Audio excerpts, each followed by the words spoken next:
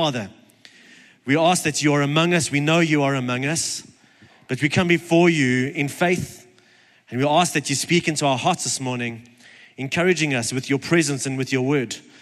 And we ask that we are able to respond in faith, Father, trusting you, trusting your word, and trusting your ways. And we pray this in Jesus' name. Amen.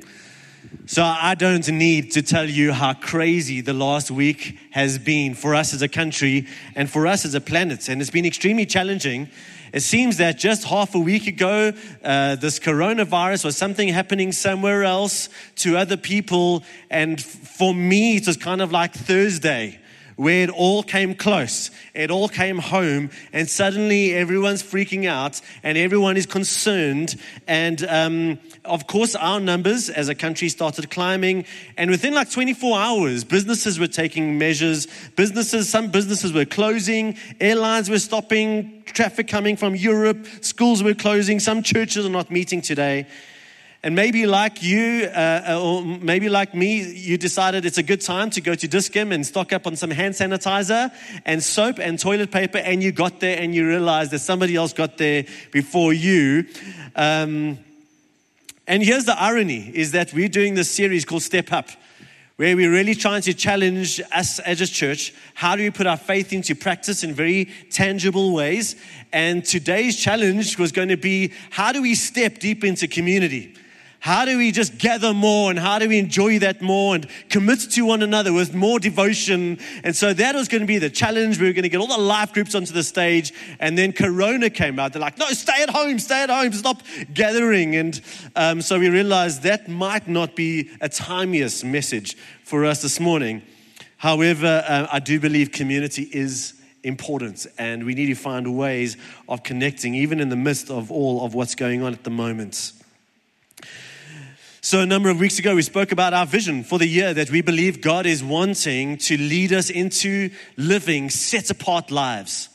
What does it mean to come under Him? What does it mean to live in such a way that not only are we different to the world around us, because there is going to be that, but how are we ready and prepared for when God does come with His plans and His purposes and His promises? And the response was, yes, Lord, amen. Yes, Lord, we want plans, we want promises, we want to be part of His purposes. And then Corona hits and we're like, where's the plans and the promises and the purposes? This is not what I signed up for. But I do believe that this is a good time for us to ask ourselves, what does it mean in the middle of this to be set apart? And I don't mean self-isolating. How does our faith transform how we think in moments like this? How are we tangibly going to think differently, feel differently, hope differently, and act differently in this season? How are we going to be set apart? And actually think it's very good for us to continue using this language, step up. How are we as God's people going to step up in moments like this and other scenarios which have actually come across us historically and will most certainly come across us in the future?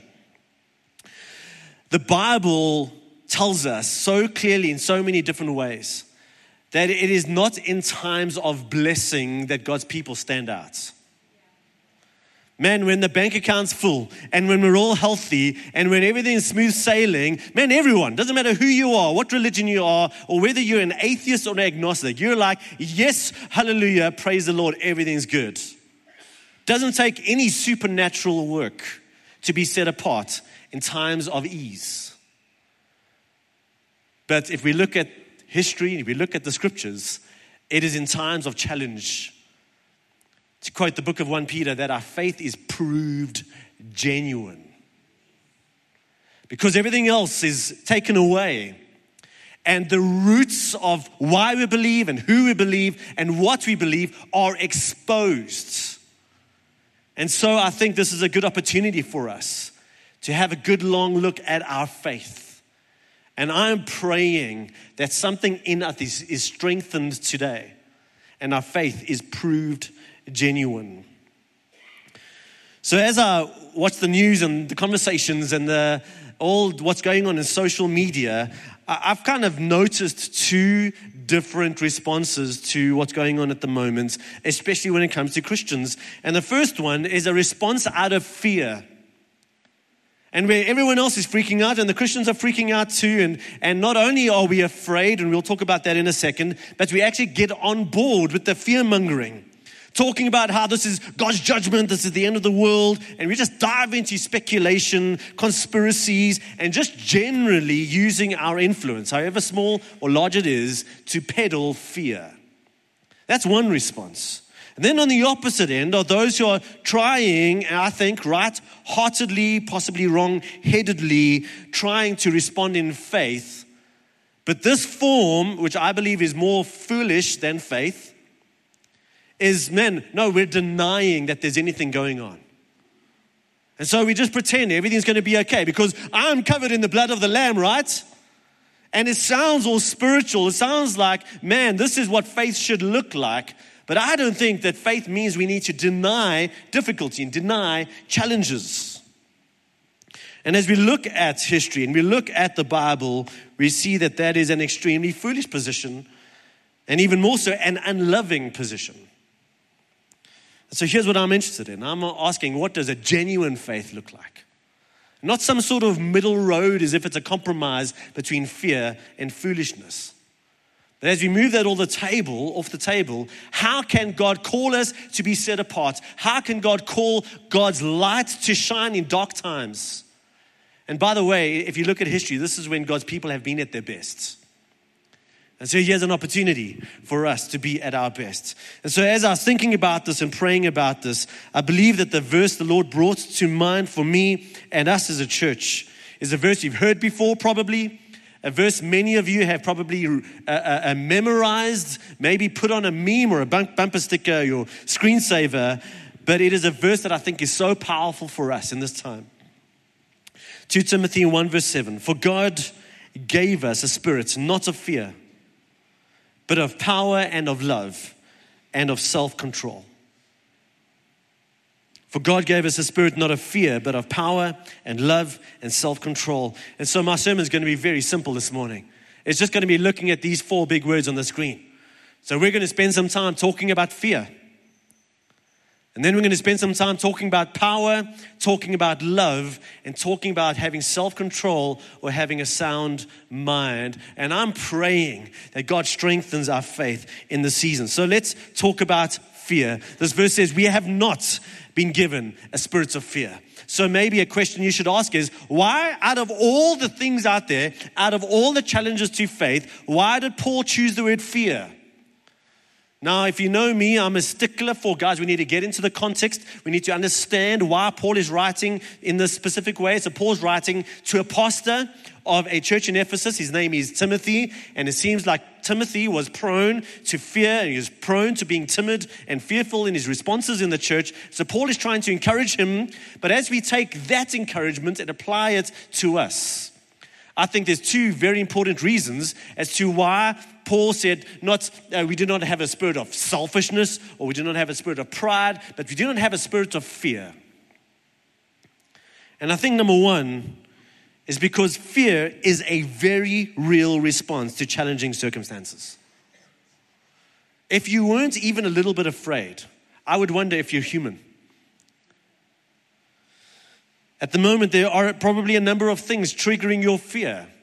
And maybe for different people in the room, it is going to be different things. Maybe some of you are legitimately concerned for your health. And you're like, Stephen, I don't care about the statistics. I'm concerned that if I get sick, I'm going to become one of those, single-digit percentage people. Or maybe you realize that for whatever reason, you are more at risk than others around you. And maybe that leads you to fear. Maybe you're not afraid for your own health, but you're afraid for the health of loved ones, people who you know are more at risk. Maybe thinking about your parents or your children or family that are in another continent and you're afraid for them and that's what's keeping you awake at night. Maybe some of you aren't afraid for health reasons, you're afraid of what's going to happen with your business. We as a family have already been impacted economically by this thing. And I know that many of you are involved in businesses, and to be honest, most of us are probably going to be more impacted here than with regards to our health. And maybe that brings about fear in your heart and fear in your minds. And maybe it's not just about your own business, but maybe it's about the kind of economic, political situation of our country and, in fact, of our world. And you're like, listen, we've already been in a recession, and now Corona comes and hits us. Can we deal with this? Can we cope with this? Maybe you're worried about, listen, are our business and political leaders going to make decisions that benefit us or going to benefit them? And I think for these reasons and many more others, we have some very real responses of fear to what is going on in the world at the moment. So that's the first reason, that fear is a real response to challenging circumstances. But I think another main reason why Paul isolates fear as opposed to many other things is because fear is one of the biggest obstacles to faith. See, Paul says God's not given us a spirit of fear, but He has given us these things. And so by isolating fear, I think he's recognizing that the biggest challenge to these things that God is wanting to nurture in our hearts is this thing, which is fear. And that if we find better ways of dealing with fear, then we will be able to enter more fully into the things of God's Spirit and the things that God does have for us, even in challenging circumstances. And so maybe you're saying, but Stephen, you've just told us that fear is okay and it's understandable to be afraid. And I did, and I stand by that. But Stephen, then are you telling me that it's wrong to be afraid? Well, here's how I would answer that question. So I do think fear is a very natural response. And in many ways, again, that tells me you're human. But I think there's a big difference between recognizing your fear, recognizing where it comes from, knowing what to do with it on one hand, and being ruled and governed by fear. So it's one thing to recognize you're legitimately afraid. It's another thing that every decision you make is directed by fear, because fear always leads you in and down. And what do I mean by that? Fear always makes you concerned about uno or numo. I'm concerned about me. And the more afraid you get, the more you are going to make decisions driven by self-woodness. And so fear leads you in, but fear also leads you down. It's like a self-perpetuating downward spiral where fear begets fear, which means tomorrow you wake up with more fear. And on Tuesday you wake up with even more fear. And I don't know about you, but that's not a reality I want to live in. As fear leads you in and down. So what is ruling you? What is driving you? Your decisions, your thoughts, your habits. When you're just driving and your mind drifts, where does it go? Is it fear? Or is there maybe another way of being? A better response to challenging circumstances? A way of rising above fear? Yes, responding to fear. But where instead of being crippled by fear and inability to actually know what to do next, is there a way of moving towards more faithful, love-motivated choices. And so we've spoken about fear, and that's the first word for us this morning. The second word is power. Paul says we've not been given a spirit of fear, but we have been given a spirit of power. So what does this mean? Well, first of all, it simply means, if we look at power, love, and self-control, or a sound mind, this is something we have been given. It is something that is accessible to us. It is a way of responding, a way of living in difficult and challenging circumstances, which means I'm not going to be governed and ruled by fear, but I'm able to rise above it, and it has been given to me. It is not something that I have automatically available within my own self and resources, but God has provided heavenly resources to us. And it is right there for us in His Spirit. And so if we are going to live in power, The first step for you to do, if you want to engage in that, is to remind yourself daily that you don't have it within yourself to live faith-filled, love others-focused lives. Now that sounds like a negative thing. I think it's an amazing thing. Because it means that every single morning you get to wake up and you get to say, Lord, I don't know if I've got what it takes to rise above today. But you do. And you have given me a spirit of power. So I choose to lean into you. Lord, I feel like fear is taking over. But you say perfect love casts out fear, so I'm going to lean into you. Lord, I'm waking up this morning and I'm not feeling very sacrificial. I'm not feeling very others focused. I'm not feeling very loving at the moment. But you have loved me and you have given me a spirit of power, and so I choose to lean into you. Lord, I don't know what's going to happen tomorrow with my health and my business and this country and this world, but you do, so I'm going to trust you. And so every day, in every circumstance, we choose to recognize our own deficiency and then choose to lean into God's sufficiency. Now, you might wake up tomorrow morning and pray the prayer and get to 4 o'clock tomorrow afternoon and say, Stephen, you lied because nothing's changed. And here's what I want to promise you, is that maybe you wake up tomorrow morning, you pray these prayers, you get to 4 o'clock, it feels like nothing's changed, but then do it again on Tuesday. Then do it again on Wednesday. And then when you feel fearful and you feel selfish and you feel like you are losing control, lean into God's power and do it again on Thursday and do it again on Friday. And here's what I do promise you, that in 2 weeks' time, in 2 months' time, in 2 years' time, you will be in a very different place than if you had continued on the trajectory of fear.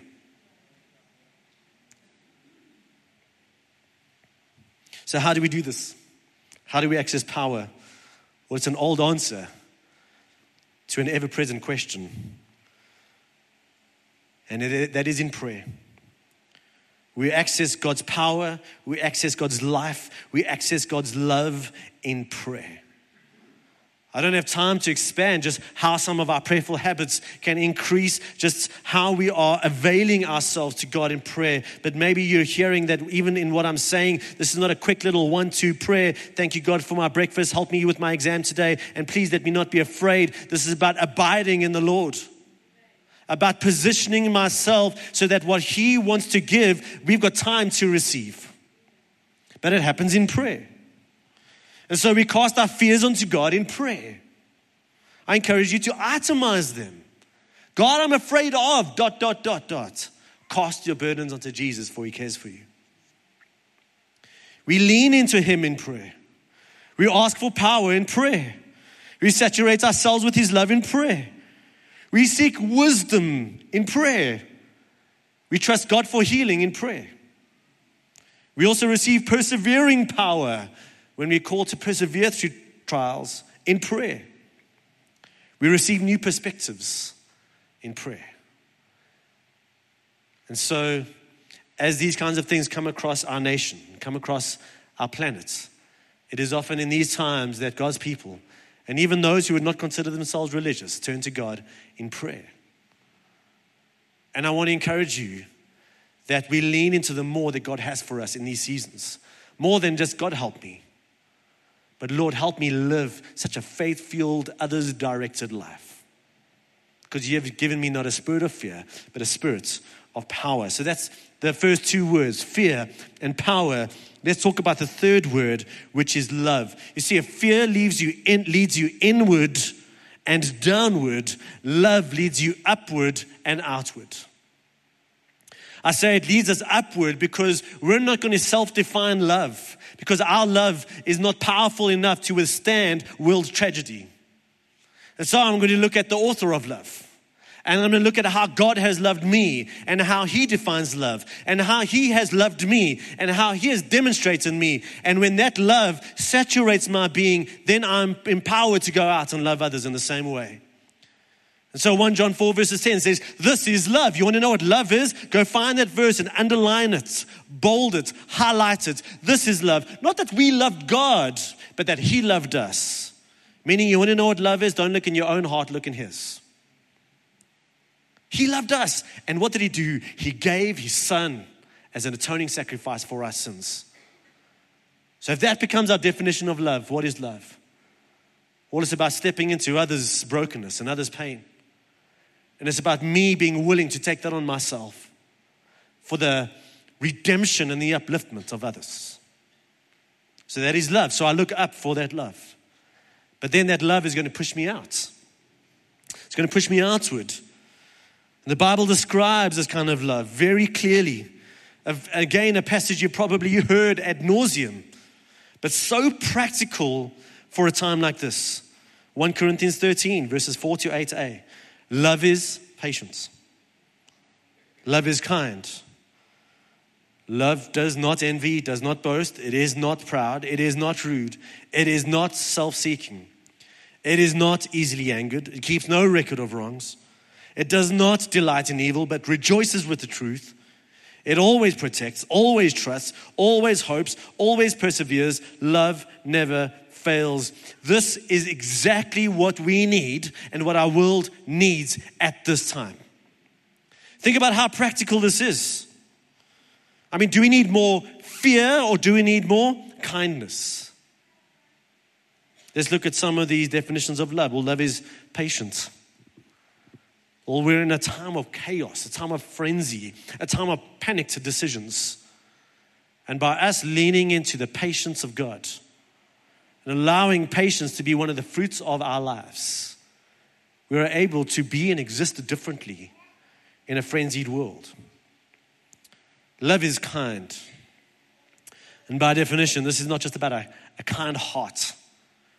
This is about our kind actions.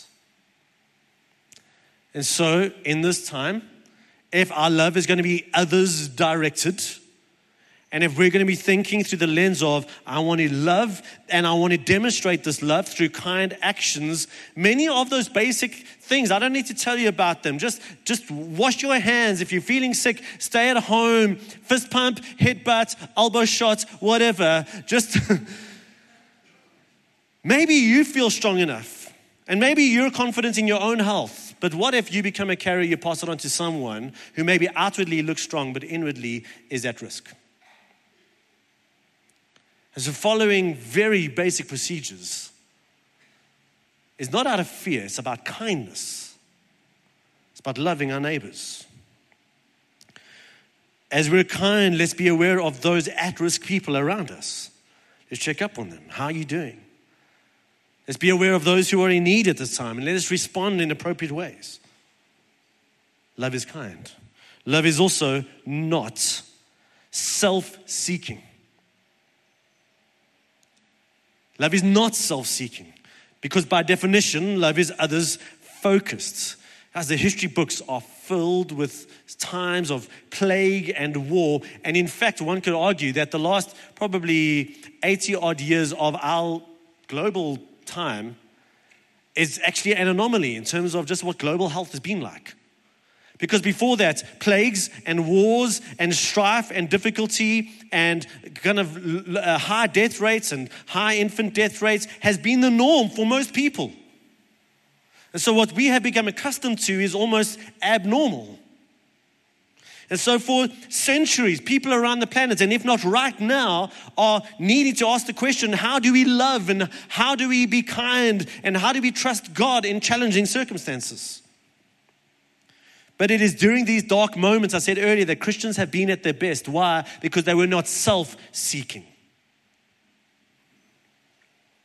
They served others who were at risk. They served the sick. During one of the big plagues of the Roman Empire, kind of 2nd, 3rd century, the Emperor Julian, he just noticed with absolute disgrace that it was his own people who were not looking after his own people. Romans were not looking after Romans.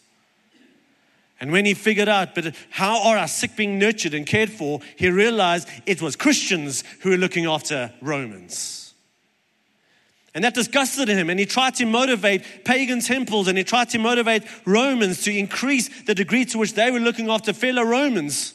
And it never happened. Why? Because when it came to their own rock bottom belief system, there was nothing there to buoy up a sense of care and concern for your neighbor. And this is what he said. He said, "For it is a disgrace that the impious Galileans, Christians, support not only their own poor, but ours as well."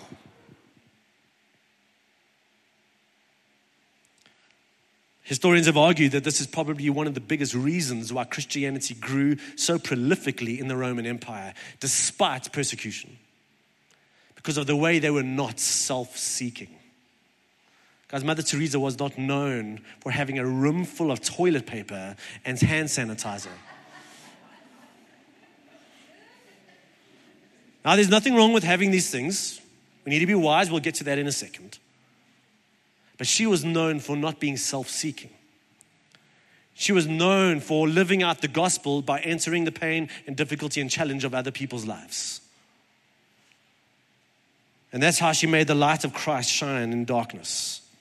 See, fear, all of these things are going to have an effect. Fear tends to breed fear, whereas love tends to inspire love. And we've got an opportunity to take that in faith. And then this passage ends by saying, just think how practical this is for us right now. Love always protects. Love always trusts. Love always hopes. Love always perseveres. These are things that we and our world need right now. So God's given it a spirit of love. The fourth word I want to speak about this morning is sound mind. Some of you have practiced this verse and rehearsed this verse differently, maybe self-control, self-discipline, all really coming to the same idea whereby I stand gatekeeper on my thoughts and my actions that come out of how I think. And so I'm going to guard how I think, because how I think is going to affect how I live and how I act. And so these ideas of having a sound mind or self-control or self-discipline, really the same big idea. Guys, neuroscientists have taught us that if we are driven by fear, fear literally short-circuits your brain. But it has to. If you think about it, if you're walking around the Drakensberg and a big scary male baboon jumps out at you, you don't have time to think. You don't have time to kind of calculate my odds against this guy or how big are his teeth. Yeah. Immediately your brain is saying, I don't want you to spend a second thinking, so I'm going to inject some chemicals into your body that are going to put you into fight or flight mode.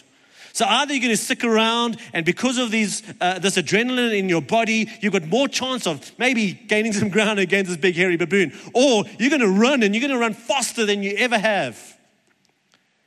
And that's what fear is supposed to do to us. But you cannot live there. If you're living in fear constantly, man, your brain is literally being cooked by the amount of chemicals being pumped into your brain, and you are literally unable to think properly. And so God's word inspires us, yes, to recognize the fear, know how to turn to God in our fear, but not be ruled by fear. And so if we're going to lean into the spirit of self-control, the spirit of having a sound mind, the spirit of controlling my thoughts and my decisions, that means recognizing, God, I need that power to help me to do that. And again, I'm feeling crippled by fear today. Lord, I give it to you. Would you give me the spirit of a sound mind? Every single one of us needs to make very practical decisions. Makes us human. We do need to make decisions about our finances, about loss of income. We do need to make decisions about groceries and toilet paper and hand sanitizer. We do need to make decisions about where is it safe and wise for me to go. But again, are those decisions going to be inspired by fear? By the Spirit of God who's got the power to give you a sound mind? We do need to be informed. Now, guys, there's a lot of good information out there, and increasingly on our website, most of you would have seen that link we put up online. We want to give you the best information that is guaranteed to inform you and help you make wise decisions. But there's a whole lot of bad information out there. And so if we are to have a sound mind, we're going to look at good information, and we're going to ask God for wisdom. God says, if you ask for wisdom, I give it to you without measure. That's part of having a sound mind, but part of it realizing, but I don't know if I've got it in me to make the best decision. So God, I come to you for the spirit of self-control and a sound mind. Having a steady mind, having self-control is exactly what we need in times of panic and hysteria. So as we wrap up, it looks like we're quite early this morning. Is it okay to experience fear in this time? It is okay. But are we going to be ruled and driven and motivated by fear? I think the answer should be no. I think the answer should be God's not given us a spirit of fear. And so I'm going to come to him and ask him for what he gives. Spirit of power, spirit of love, spirits of self-control and a sound mind. And so I don't believe faith means denying difficulty, denying challenge, denying the coronavirus. But I do believe it means being driven and ruled by God's Spirit and making immensely practical decisions, but also faith-filled and love-fueled decisions.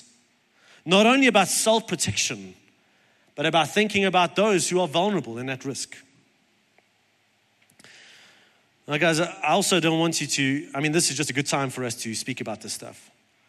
But when this passes, whether it's next week, next month, next year, who knows, when all of this passes and everything's died down, I don't want you to think back to one day when Steve preached about the coronavirus. This is not a sermon on the coronavirus. Thanks, buddy. I'm all for amens and hallelujahs and yeah. Training your kids well there, guys.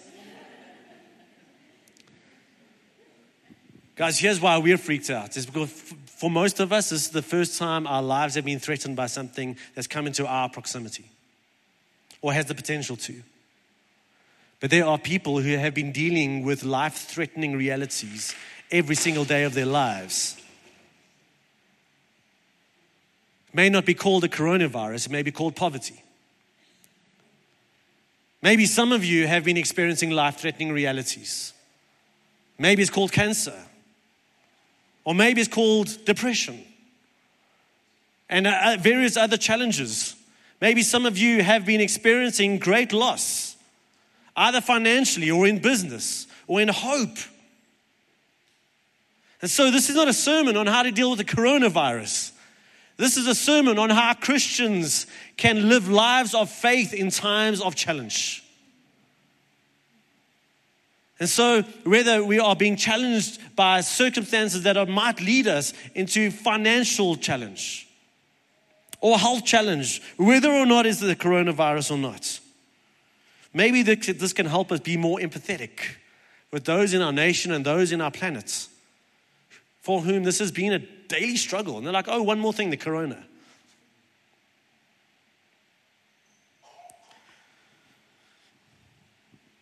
So I want to close with a quote by C.S. Lewis. You might have seen this shared online. I think it's just so powerful in what he says, because at the time of C.S. Lewis, it was around Second World War, and the big fear at that time was the atomic bomb. And everyone was just so afraid that any day the atomic bomb is going to come and all life as we know it is going to cease to be. And so C.S. Lewis was asked, how are we to respond in these times? And this is what he said. This is the first point to be made. And the first action to be taken is to pull ourselves together. Paul could have said, have a spirit of a sound mind. If we are all going to be destroyed by an atomic bomb, let that bomb, when it comes, find us doing sensible and human things. Praying, working, teaching, reading, listening to music, bathing the children, playing tennis, chatting to our friends over a pint and a game of darts, not huddled together like frightened sheep and thinking about bombs. They may break our bodies, a microbe can also do that. but they need not dominate our minds. For God's not given us a spirit of fear, but God calls us to faith, a spirit of power, love, and a sound mind, self-control. And so I want to invite us. I'm going to spend a bit more time than I normally do just closing in prayer and thinking through some of the various dimensions that I have and even some that I haven't touched on. And if we're going to access what God wants to give us, if we're going to do it in prayer, let's pray. So Father, we come to you because you are the one stable reality that does not change and shift. You're the one who loves us and cares for us regardless of our circumstances. And you provide such rich resources for love and faith, even in challenging moments like this. So Father, for the first thing we want to do this morning is bring our fears to you. And God, maybe across this room, there are those who are feeling the fear moderately, those who are feeling it very strongly, and maybe those who aren't, it's not really a big part of their lives. But God, we bring our fears to you. We confess we're afraid. We're afraid about our lives or the lives of our loved ones. We're afraid about the future. We're afraid about the economy. We're afraid about our personal finances. But Father, your word says that perfect love casts out fear. And so we look to your love. And I pray that even now, Holy Spirit, you are pouring love into our hearts. It's amazing, Lord, that the antidote to fear is not fixing our circumstances, but by giving us love. And so we look to you. Father, we also want to mourn for those who have or will lose health or lose loved ones. We pray that as we mourn with them, that they would be comforted by you, by your people. We mourn for those who are going to lose just economically. And we want to pray that you would be close to those who are mourning. And Father, again, not only those who are impacted by the coronavirus, but those who are mourning for all sorts of reasons here this morning. For those who are afraid for all sorts of reasons here this morning. For those who have experienced loss for all sorts of reasons here this morning. Would you, by your Spirit, be so intimately close with your love and your presence right now?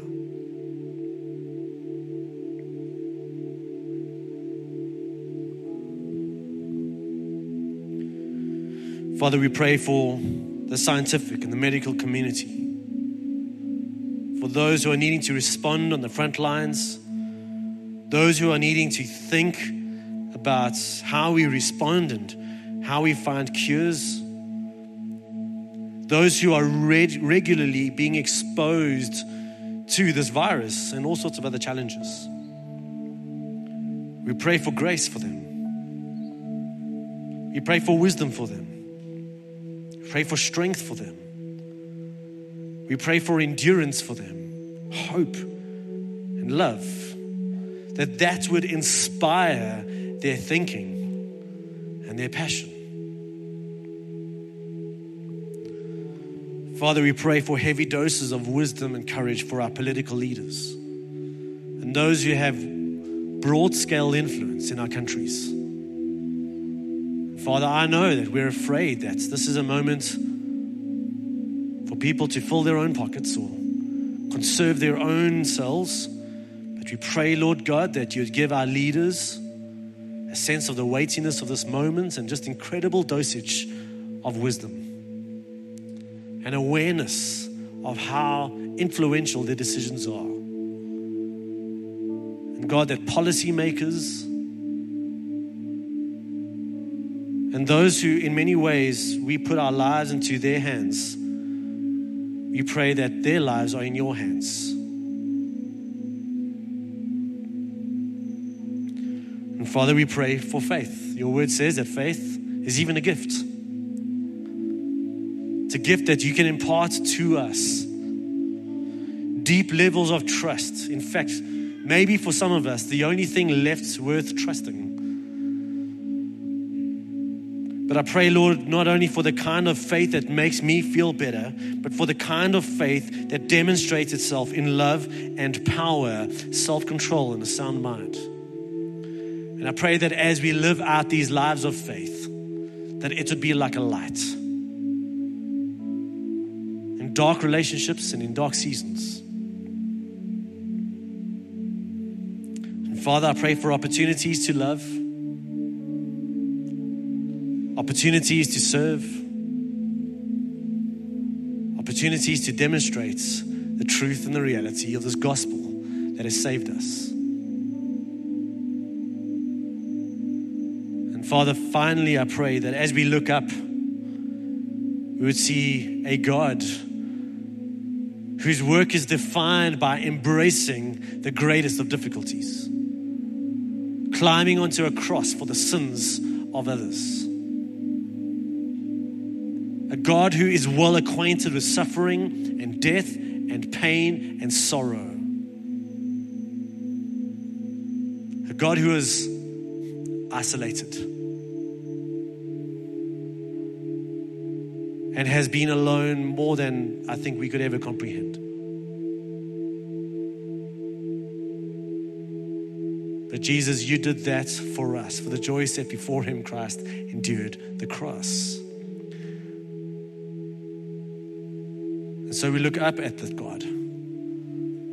But Father, at the sense of our faith is not just a cross, but it's an empty cross. Because we look at a resurrected Jesus, at a Jesus who endured the highest of human suffering, the highest of pain and loss and darkness, but punched a hole through the other side and walked out the grave with life. So God, on one hand, we look at a God who's acquainted with suffering. You are the man of sorrows, Jesus. And so you give us just incredible resources to walk with us in the fire and in the trial. You empathize with us at a level that no human possibly can. And you offer us life, resurrection power, resurrection faith.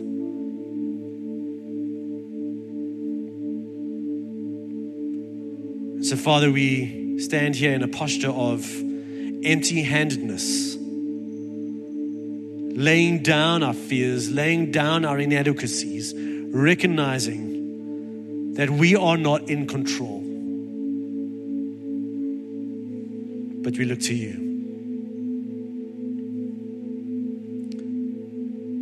And we receive, because you have given us your Spirit.